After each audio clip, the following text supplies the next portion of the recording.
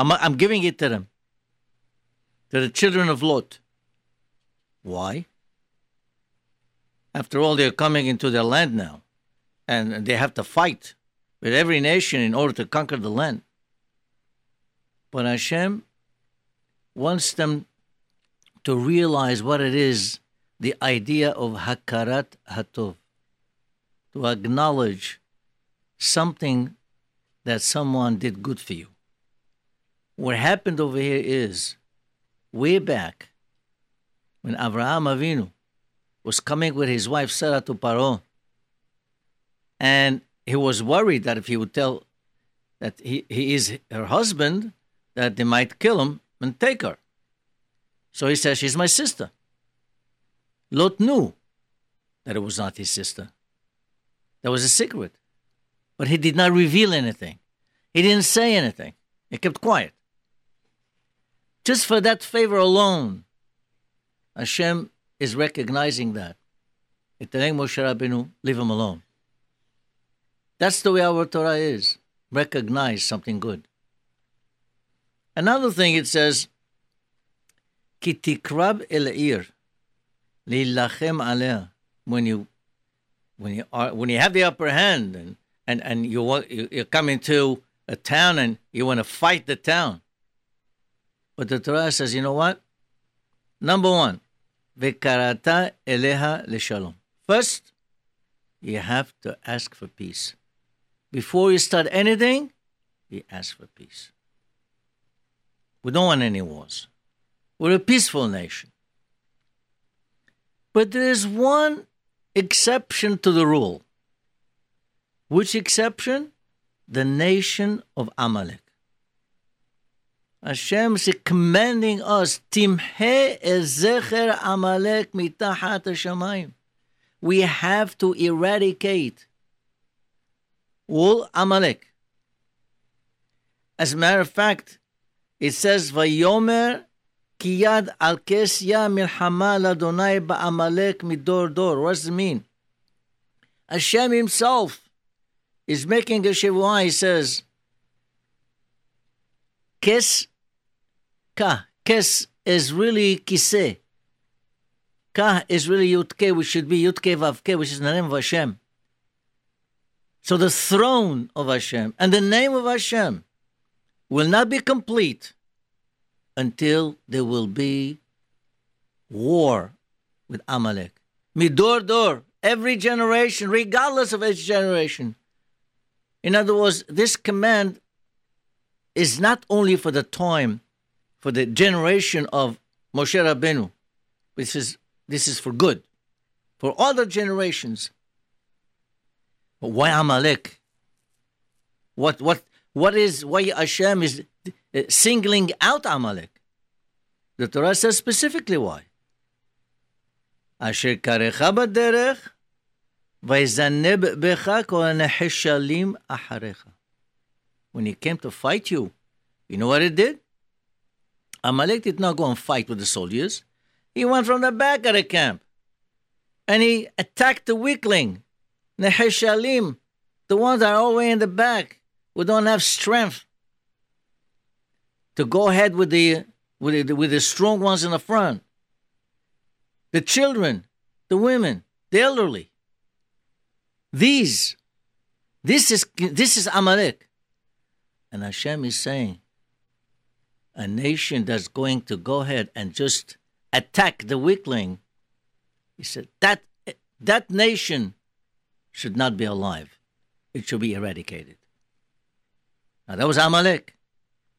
Now, of course you might say, Amalek, the nation of Amalek, doesn't exist any longer. The nation itself does not exist.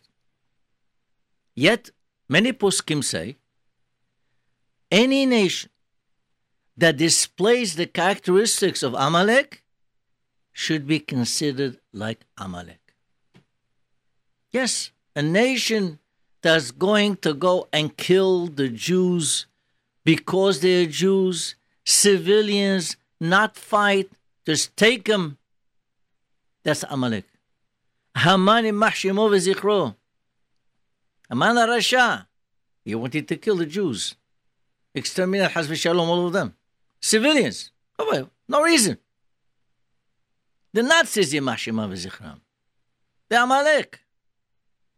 Why? Well, they took civilians and put them in gas chambers. Children, women. For no reason. The Jews, that's it. Rabotai, there is another nation nowadays which fits beautifully into that category. And that is Hamas. Hamas fits in with Amalek. Why? Simply, they build tunnels for only one purpose: to send heavily armed people, terrorists, in order to kill civilians. They send rockets. They launch rockets. Where?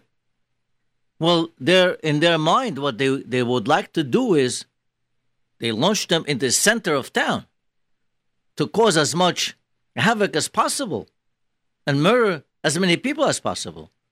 HaKadosh Baruch Hu is with us. It's not happening.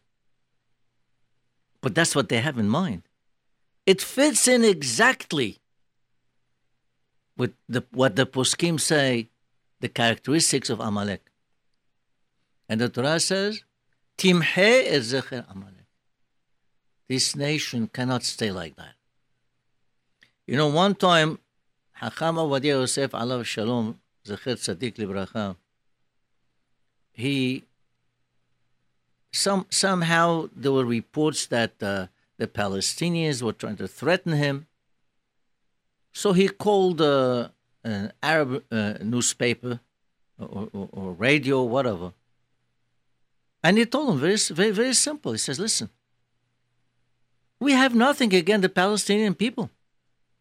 They're our neighbors. We want to live with them peacefully. We have something against the terrorists. Those people that kill and murder civilians, innocent people. Very simple. He said, we despise the terrorists, not the Palestinian people. I don't know how long, how many years these people are going to have to take in order to realize we don't want any war. If only they would try the other way. Stop fighting. Be a peaceful nation. Be a friendly nation. And they will see that they're going to be thriving, they're going to be prosperous. Israel will help them. They want to build the Gaza, they'll rebuild it. They'll help them. But no, they want, Rahamana Sinan, the destruction of Eretz Israel, and that will never happen. You see, Rabotai, throughout Jewish history, if you look, you will see that many, many countries that were persecuting the Jews, either they disappeared or they were weakened. The Greek Empire, for example, they persecuted the Jews. That's why the whole idea of Hanukkah came from the Greek Empire. What happened? Where is the Greek Empire? Disappeared. No more. There's a country called Greece. That's not the Greek Empire. It's gone. Erased from the face of the earth. The Roman Empire persecuted the Jews. And how? Very cruelly, ruthlessly, savages, heinous crimes. Where's the Roman Empire? Doesn't exist. It is the Romans, by the way, who destroyed the Beit HaMikdash, the second Beit HaMikdash. They're not here. They're gone. And where is the Nazis? Where's the Nazi Empire? We all know what the Nazis did. I don't have to describe that. That's something very recent. It's not here anymore. Gone. Saddam Hussein Yimach Shemo v'Zichro. He went publicly a number of times by saying he wants to erase Israel from the face of the earth. Blot it out. We know what happened to him. Even during the Inquisition, Spain was a powerful nation in the world. One of the most powerful nations. They threw out the Jews, and what happened? It went down. It became a poor nation, even to this day. Hamas is going to follow the same fate. Just as HaKadosh Baruch Hu, the Borei Olam, destroyed Haman, destroyed the Roman Empire, destroyed the Nazis and their war machine, Hamas will follow that same fate. You know, even the Soviet Union, those of you that know the history of the Soviet Union, when during the communist era, they would not let anything Jewish, Asur. They would not let Torah being taught. They would not let many synagogues, they closed them up. Yeshivot, forget it. Couldn't even teach Hebrew. They were against anything. They were against the Brit Milah. They wouldn't let the Brit Milah being done. People who really were devoted to the religion did Brit Milah underground or in hiding in secret. But you see, the Soviet Union collapsed. It collapsed. In 1991, all the republics that were together with the Soviet Union became independent, was broken down, and the economy of the Soviet Union was so bad that prior to that, people had to wait long lines just to get one loaf of bread. Yeah. They wanted to persecute the Jews. The Borei Olam took care of them. Rabotai. But one thing we have to do, one thing which is our obligation, and that is to strengthen our emunah in HaKadosh Baruch Hu. We strengthen our emunah, definitely Hashem will help. I want you to listen to what the Kli Yakar says in the parasha we read yesterday. Moshe Rabbeinu was rebuking the Bnei Israel. He was really lashing out at them for what happened during the case of the Meraglim, the case of the spies, when he sent 12 spies in order to go and look into Eretz Israel, and when they came back, 10 of them had bad reports. They instigated the whole Klal Israel. V'teragenu be'aolechem.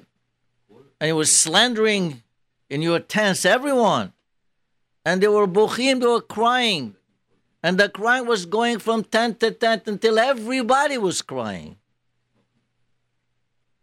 Which prompted Hashem to say, Atem bechitem bechiyah shel chinam. You're crying a cry for nothing. Ani ikva lachem bechiyah adorot. Hashem is saying, you cry for nothing. I'm going to fix it, that you will have, in the future, you'll be crying for something real. That night of the Meraglim was the night of Tisha B'Av. And as we know, Tisha B'Av is when the first Bet HaMikdash was destroyed and the second Bet HaMikdash was destroyed. And we're still mourning that until now. Now the Kli Yakar asks a very simple question here. As Moshe Rabbeinu was rebuking the Bnei Israel, he says towards the end, he says, Gam bi hit'anaf Hashem biglalchem. Listen to this. Moshe Rabbeinu is saying that also HaKadosh Baruch Hu was angry at me because of you, And he said to me, Gam ata lo tavo, you too, Moshe Rabbeinu, you're not going to go into Eretz Israel. Now, wait a minute. Hashem told Moshe Rabbeinu not to go into Eretz because of the Bnei Israel. Gam bihit anav Hashem, biglalchem, because of you. Everyone knows why Moshe Rabbeinu didn't go into Eretz Israel. We know that. That's in a different parasha where it says, Ya lo hemanti bilakdisheni le'enei bnei Israel. Hashem told Moshe Rabbeinu to go ahead and speak to the stone to get water out. What happened? He hit it. Because he hit it, then obviously it was a different thing. Hashem didn't want to do that. Hashem wanted Moshe Rabbeinu to speak to the stone in order to show a bigger miracle. Look, a stone that has no feeling, has no mind. It's a stone. And yet, it follows the command of Hashem. You, the Bnei Israel, or human beings with sechel, with a heart, with feelings, how much more so you should follow the commands of Israel, of HaKadosh Baruch Hu. This is the idea behind this whole thing. Hashem wanted to show a very big miracle and strengthen the emunah of the Bnei Israel. So this is what the Kli Yakar is saying. You see? It says over there, "Ubadavar hazeh lo he'emantim bi." For this particular thing about Eretz Israel, that HaKadosh Baruch Hu can vanquish all the 31 kings, you didn't have any emunah. Or your emunah was too weak. So that's why Hashem sent me to do this miracle, so that your emunah will be strengthened. Lihazek et emunah. So we see now why it's saying, Gambit Anav. Yeah, of course, Moshe Rabbeinu, he hit instead of talking. But it's because of them. Had they had a strong emunah, then Hashem wouldn't have told him at all to go and speak to the stone. You would not be necessary. This is what the Kli Yakar says. You don't have to. The only reason it was sent to be mehazek the emunah. But you see, Rabotai, we must always strengthen our emunah. And if we strengthen our emunah, then we don't even have to have miracles. We don't have big miracles we don't need. Hashem will work for us. Hashem ilachem lachem ve'atem taharishun. But it's a big problem. Rabbi Yaakov Emden, a great sage, a great scholar, Talmudist, a tzaddik, he was born at the end of the 17th century, but lived most of his life at the 18th century. He was the son of the Hacham Tzvi, the famous Hacham Tzvi, who was also a rabbi in a Sephardic community. He says like this: the reason why the Mashiach is not here yet is because we are not sincerely mourning the Bet HaMikdash. We don't show real avelut. We don't mourn it as we mourn a loved one. Oh, we sit on the floor, we fast all day, we read kinot. But do we really feel the grief and sadness of a mourner? Or we just go through the motions, waiting for nightfall so we can go home and break the fast? He says this is the general reason for all the massacres that we suffered from our hostile enemies. If we do mourn the Bet HaMikdash properly, Hashem will listen. Many of us were quite happy in the Galut. We like it the way it is. We got along fine. But you see, when a person is in real trouble, you will see him right away. He would go to the synagogue. he would pray, and he would cry. He would pour his heart. The gates of the tears never get closed. He knows how to ask forgiveness from Hashem. And Hashem will grant him his request. But that's only if it's for himself. What about for Hashem?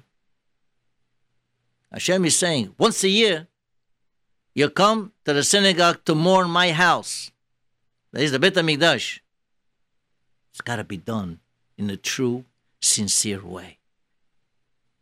Rabotai, I would like to tell you a little story, interesting story. And this has to do with a man. He had 4 daughters, aged 20 to 30. And it's not going. No shidduchim. He talks to shatchanim. He talks to people. The man is well-to-do. He had $1 million set for the 4 daughters, each one $250,000. The money was not the object here, was not the problem. It's not going. He goes to his Rebbe, and he tells the Rebbe. He waits in the lobby, of course, for his turn to come, and people go in and out. And the one that won just before him was a very wealthy man, a big banker, and at least 20 banks. Multi-millionaire. He went in, came out, he recognized him, of course, and then it was his turn. And he tells the Rebbe, look, please give me a blessing that my daughters, should be married. Please bring shidduchim, bring the correct mazal. And he says to him, Rebbe, it's not a question of money. I have $1 million for all these. As a matter of fact, this banker that was here, my money is in his bank. It's all there. So he gives him a beracha. Be'ezrat Hashem, HaKadosh Baruch Hu will bless you. You're going to have a lot of happy occasions in the family. Your daughters are going to be married, and you have children, and so on and so forth. As he's leaving, the Rebbe says to him, but one thing, take out all your money from the bank, from that bank. He says, what? This banker? Everyone knows him? It's a very famous bank? The Rebbe says, emotioned, that's it. So he goes out. He says to himself, he's a true Hasid of the Rebbe. And the Rebbe says, take it out. He's got to take it out. So he goes to the bank, one of the branches. He says, calls the manager, I want my money out. Wait a minute, $1 million is not something I can give you immediately. This is a small branch here. We don't have that kind of money. He says, I'm going to wait. Go to the main branch. Get the money. So they do. They go, they bring the money. He takes it home, and make sure he stores it in a place where the Ganavim, the Shodedim, the thieves are not going to take it. A few days later, he's walking in the street, and he sees a big crowd of people banging at the bank door. They're banging and banging and banging. He says, what's happening? What's going on? He says, this bank went bankrupt. Our money is there. It went bankrupt. So this man says to himself, wow, the Rebbe must have Ruach HaKodesh. He told me to take my money out ahead of time. It must be, he's got something from HaKadosh Baruch Hu, some inspiration. So what does he do? He says, you know what? Rebbe helped me. I have $1 million. I'm going to take the Ma'aser, 100,000. I want to take it to Rebbe. He takes the money, and he wants to give it to the Rebbe. Rabbi says, what's the idea? Why all of a sudden you bringing me so much money? He says, you saved me. You see? You told me to take my money out. And the bank, that banker that was here, he actually went bankrupt. So the Rebbe started to cry. Oy, all those Yiddish people who have their money in that bank, now they don't have it. So he asked him, Rebbe, didn't you know that this person was going to go bankrupt? Didn't you know that? He says, no, I didn't know. So, well, how come you told me to take my money out? Very simple. This banker came to me many, many times before. And each time that he came, he was telling me, oh, I just opened a branch over here. I just have another big, huge investor putting money in my bank. The business is going great. Everything okay. This time, he was here for 15 minutes, did not mention one word about his business. Then I asked him. I said, how's your business doing? He answered me like this. I hope the Mashiach will come. He says, when he said that, I know something is wrong. The moral of this story, Rabbotai, is when it comes to something close to you, something for your interest, we hope the Mashiach will come.